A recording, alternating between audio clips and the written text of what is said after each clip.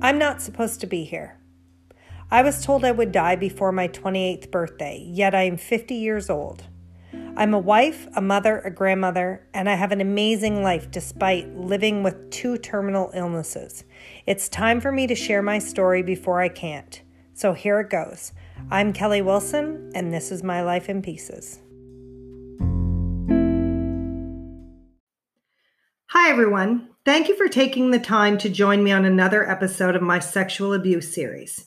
Today, I'm joined by someone I admire for her action in ending the stigma surrounding sexual abuse. She's a mother, teacher, and the founder and president of Project Roar. She's using her own personal story as a sexual abuse survivor to help educate as many people as possible about the detection and prevention of this epidemic. Through education, she is creating communities of empowered individuals of all ages who feel confident in their ability to speak up or roar about sexual abuse prevention. Welcome, Jessica. Hello, thank you for having me. I'm really excited to talk with you today. So happy that you agreed to be on the podcast. So explain to our listeners what Project Roar is and how it all started for you. Project Roar started when I was sitting in my living room watching the news about Donnie Snook, who was sexually abusing young children in my community and, was arrested, and it was in the media. And I just was sitting there thinking to myself, why isn't anyone doing anything about this? Like, they're just going to talk about it on the news, and then tomorrow it'll be another topic and they'll forget about it. And that's not right. And I sat there and thought, okay, well, I have a story and I have a voice. So why can't I be that person that's out there advocating for these kids instead of wishing somebody else was? So I kind of took a very giant leap, a fearful leap, and decided to reach out to the media and organize an awareness walk for sexual abuse prevention in relation to something that Theo Fleury was doing.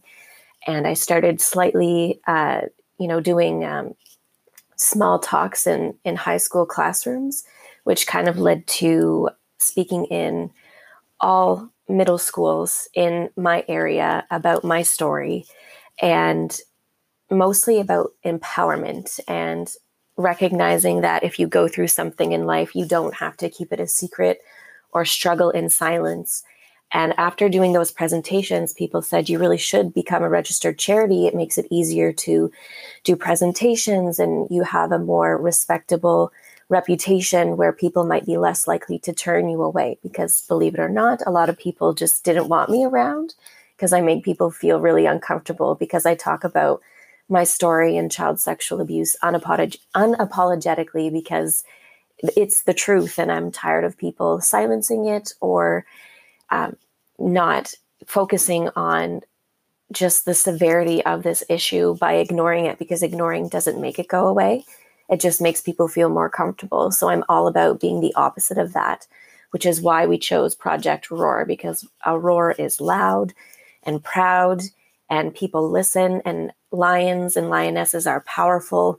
And it's just this image of releasing that silence that builds up inside so many survivors for so long, that once you speak up and share your story, it almost does feel like a roar because you're letting out that pressure that's been building up from being silent for so long.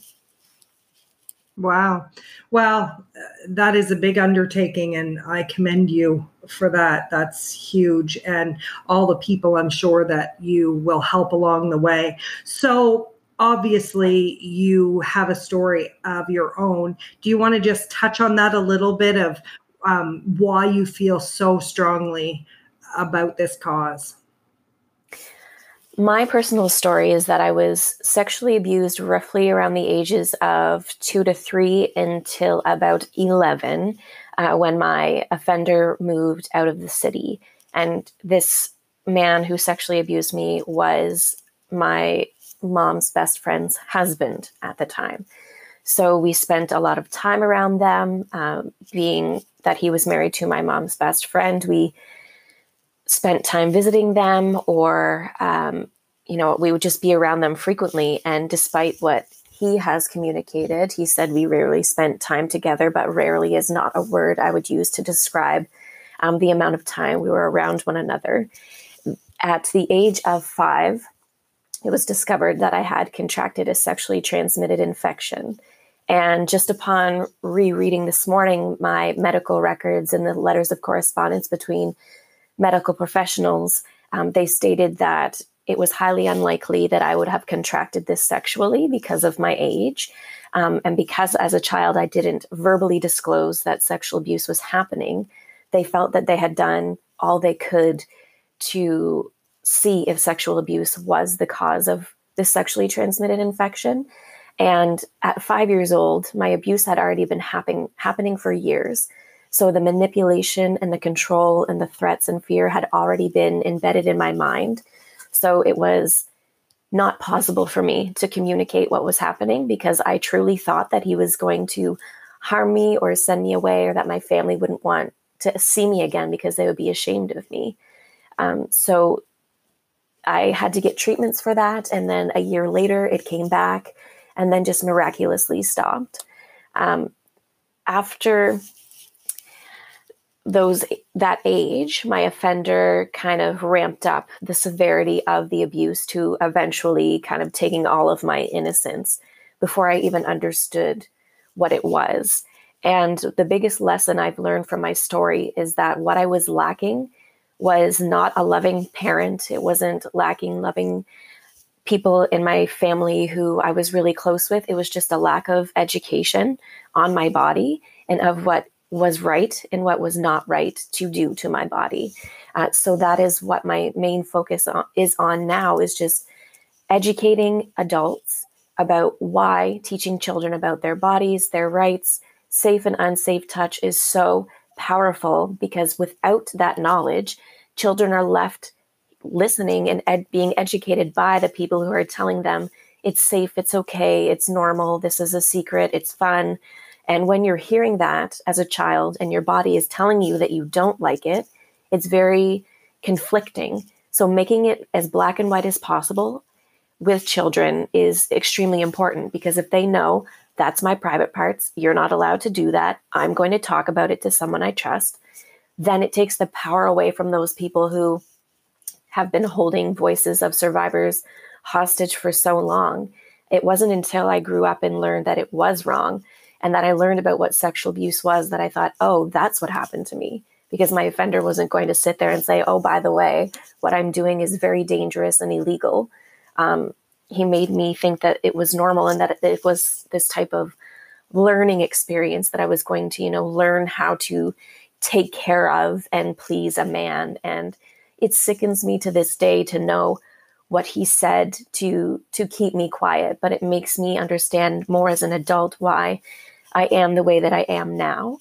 And I could have very easily gone down a dark path of the anger and the self-loathing and the guilt and the suicidal thoughts. And I was on that route to continue that path in my life. But I decided that after having a conversation with my now husband, who said, when you wake up angry and don't love who you are, he wins. So how long are you going to let him win?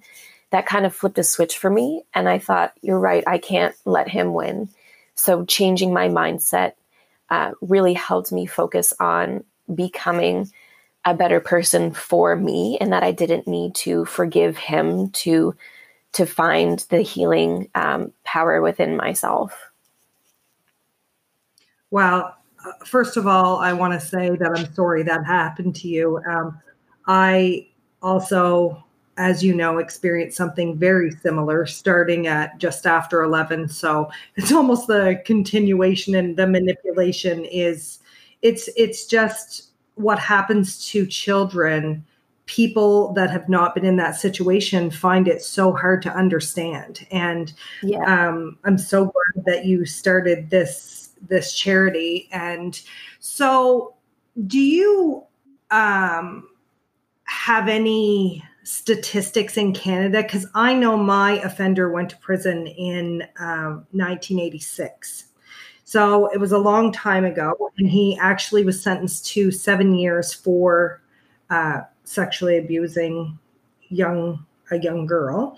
So At that time, I was told through victim witness and stuff that it was 1 in 3 girls. This is what they said to me back then. And I'm very aware, as everyone is, that it's just not girls. It's all children and people that this can happen to. But are you knowledgeable about what the stats in Canada are? Because I know this has become a huge epidemic, and it's just swept under the rug.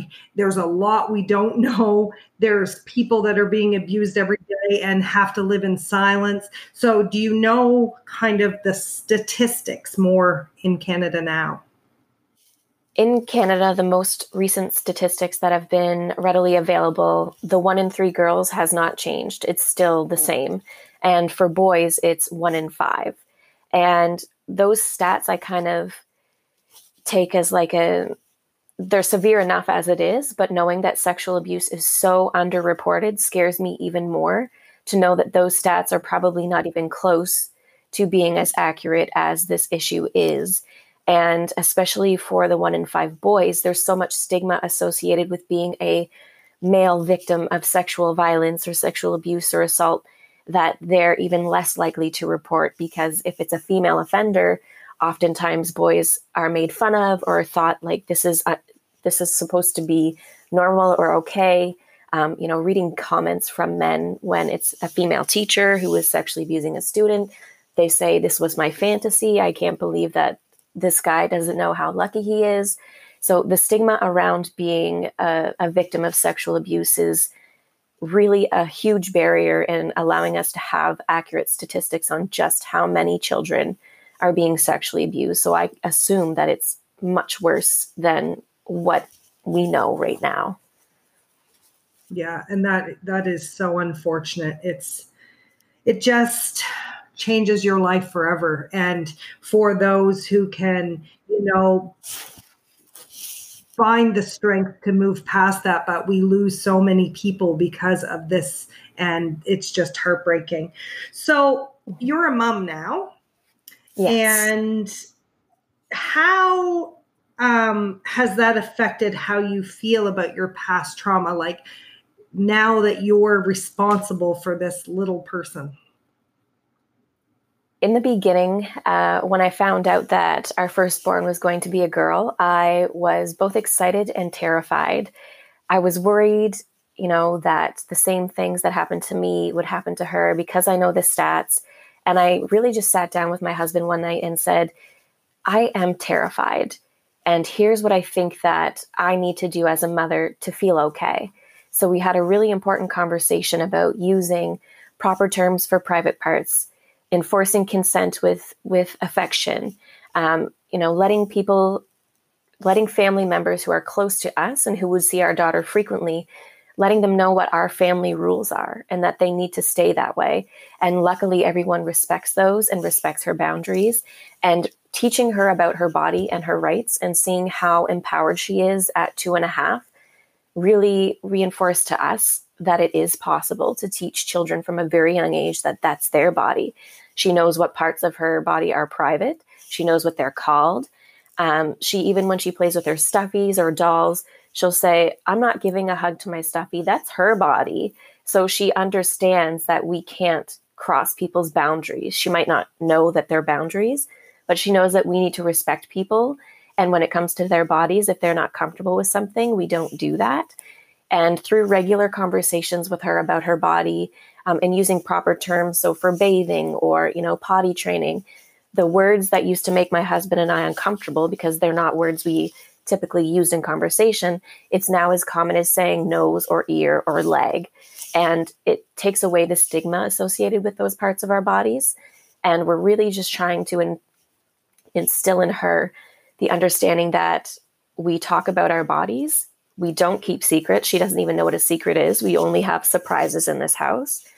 And I find it fascinating that so many people say that you can't teach children about this topic until they're ready to handle it. Because if my abuse started when I was 2 or 3, so my daughter is at that age now, which is bringing up a lot of stuff on its own, you really can. There's no right time or wrong time. You do it.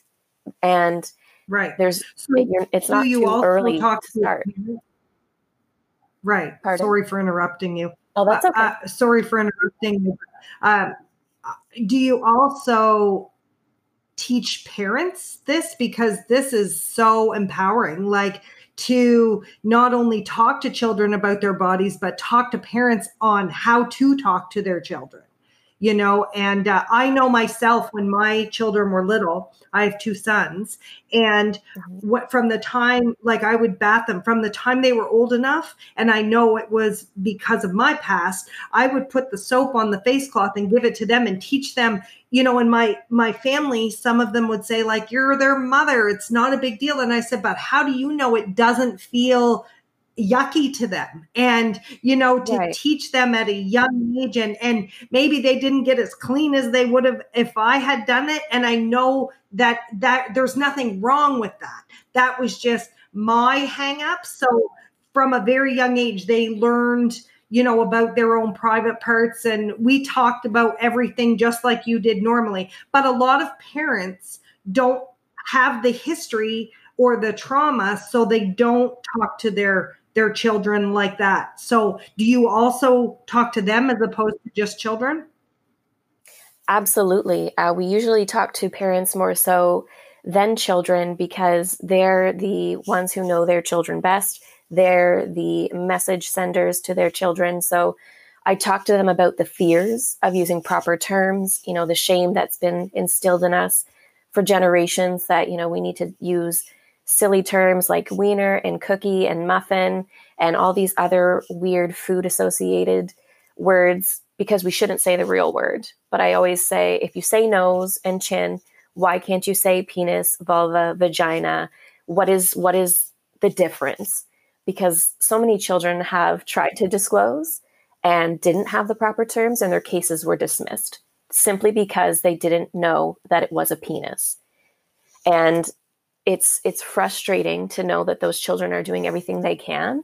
And I use that as an example to parents to say, yes, it makes us feel uncomfortable. It's not because it's wrong. It's because it's foreign to us, which much like it felt foreign to my husband and I. But now, like I said, it's common terminology and it's just conversation, and there's no shame. There's no gasping.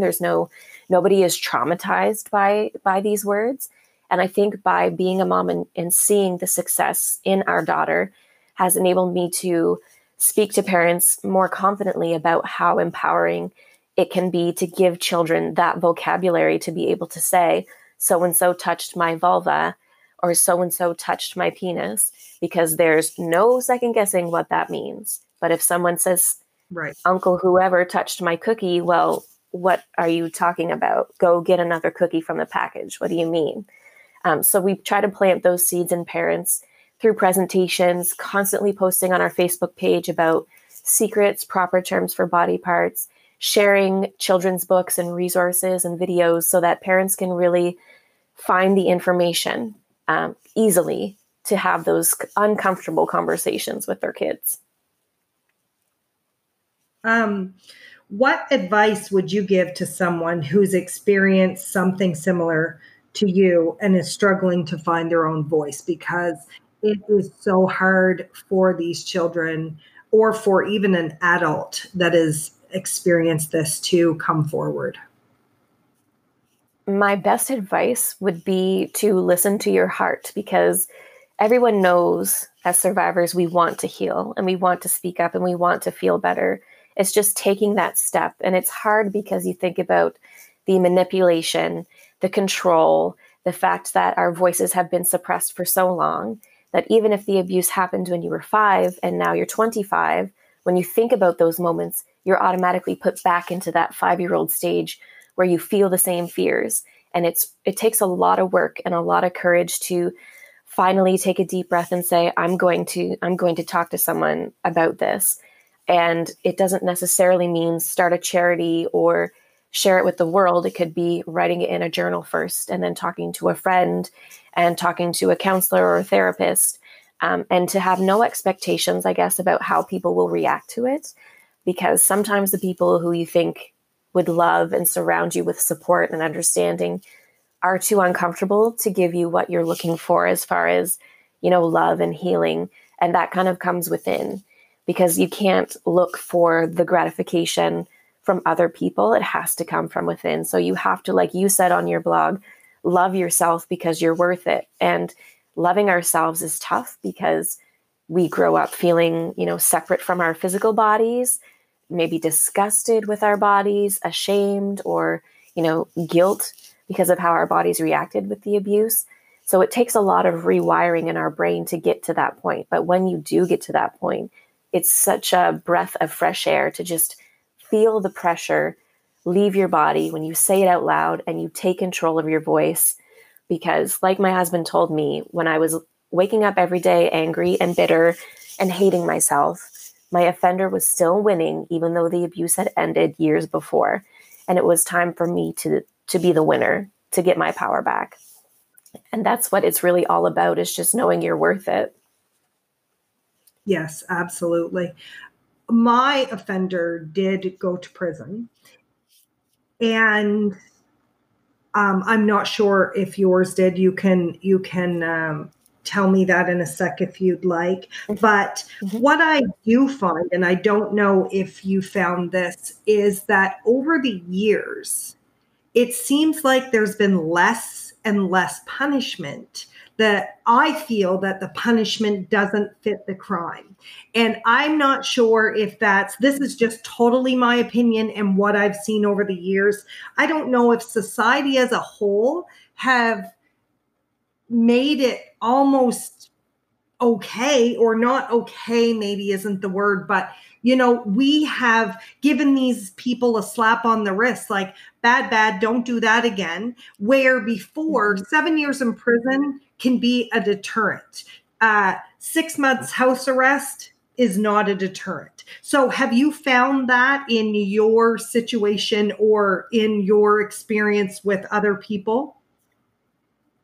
Absolutely. My personal experience with my offender, he was never formally charged, never went to court or anything like that, denied it.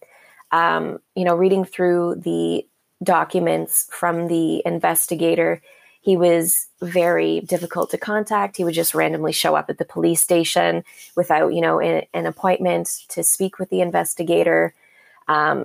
His mother said he has a bad heart, so take it easy on him, kind of thing. And when I met with a Crown prosecutor to discuss my experience, I don't think he read my file ahead of time, because he sat me down and said, tell me everything. So I did, and I was hyperventilating, and he threw a tissue box at me and said, you need to figure this out. You can't possibly remember anything from when you're 2 to 3 years old, because my kids don't remember anything from that age. So something isn't right here. And I felt like I was the one who was in the spotlight for doing something wrong, for saying that when I was 2 or 3, this is the situation that happened, and then felt like I was the one who committed a crime. And I left feeling like, okay, well, if this is how the experience is going to be, why am I living? Why am I fighting? Why am I here? What's the point? This person whose job it is to listen to me and protect me, they did not do that at all. They made it all about themselves. And he determined that there was not enough in my case to even charge him with anything. So the case was dropped. But for me, the justice came when I found out that his family knew that I had discussed what he did, and that there was no shock or surprise on their end. So I thought, okay, at least they are aware. And he passed away over a year ago, so I don't get to have legal justice, but my justice kind of comes from speaking out. And he died knowing, number one, that I reported. And there's no doubt in my mind that he didn't come across my Facebook page and watch the things that I was doing or try and listen to what I was discussing. He had threatened us with lawsuits and lawyers, which never happened, accused me of being a liar, things like that, which is understandable. He was doing what he thought he needed to do to try and protect himself. But I'm very confident now that even though my justice isn't legal, my justice is in my advocacy. And one of the biggest frustrations as an advocate is hearing about the lack of punishment. Oh, someone sexually abused a child, but it's their first offense. They don't have any other charges or crimes against them in their history. Well, so what? It just means they weren't discovered or nobody spoke out before. The slap on the wrist metaphor is exactly what it is. It's as if people think that they're children so they can grow up and just get over it, which is absolutely ridiculous because sexual abuse sticks with someone for the rest of their life. It is not something you just wake up and get over and say, oh, I was 7, now I'm 30, I can move on with my life. It's not like that. It changes how our body reacts to situations. It changes the makeup of our brain, how we handle stress or don't handle stress. The effects of sexual abuse are lifelong. And the legal punishments, I don't call it a justice system because that's not what it is. It's a legal system. It's not set up to protect the victims at all. And, hearing about predators that are in safe houses but are in the middle of neighborhoods where there's tons of children, what's the point of that? Or headlines that say high risk to reoffend, sexual abuser out in the open. And there's no way for us to find out who all these people are. There's no database. So I don't know if I'm living surrounded by predators. I have no idea. And I think it's so disheartening for survivors and makes people less likely to speak up when they think, if I'm going to go through all of that hell just to watch my offender get 3 months of probation, it's not worth it for me, which shouldn't be how it is. Survivors should feel motivated. That man got 10 years in prison for sexually abusing someone. I want that to happen. I want that to be my reality. But what you see in the media as results of, trials is like, what's the point?